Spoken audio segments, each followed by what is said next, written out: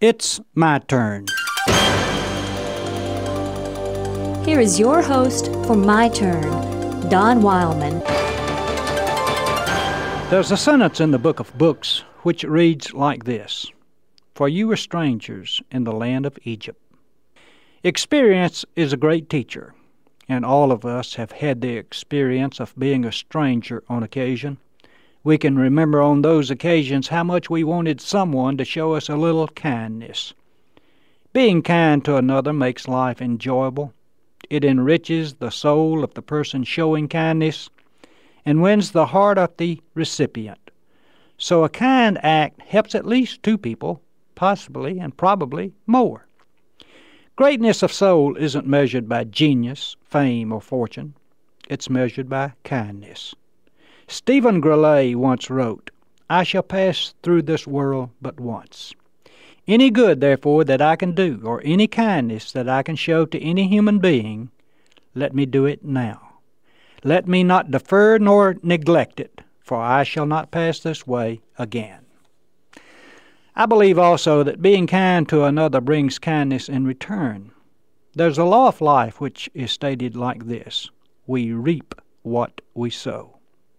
Most of us are aware of what happens when kindness isn't used. Harold Sandall put it this way: "Any kindness that is never used but hidden alone will slowly harden till it is hard as any stone." Do unto others as you would have them to do unto you. It's called the Golden Rule. It's a wonderful way of living. Be kind to others because you want them to be kind to you. Kindness is also the best persuasion we have.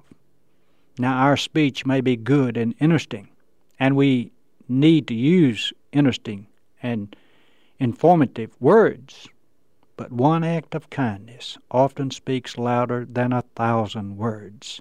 Frederick Faber once said, "Kindness has converted more sinners than zeal, eloquence, and learning."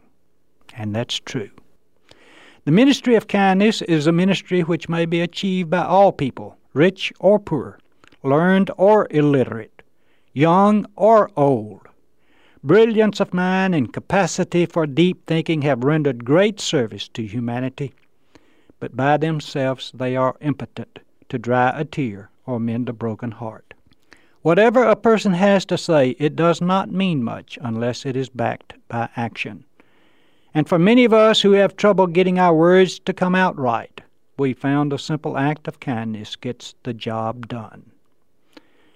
"The stranger who sojourns with you shall be to you as the native among you, and you shall love him as yourself, for you were strangers in the land of Egypt."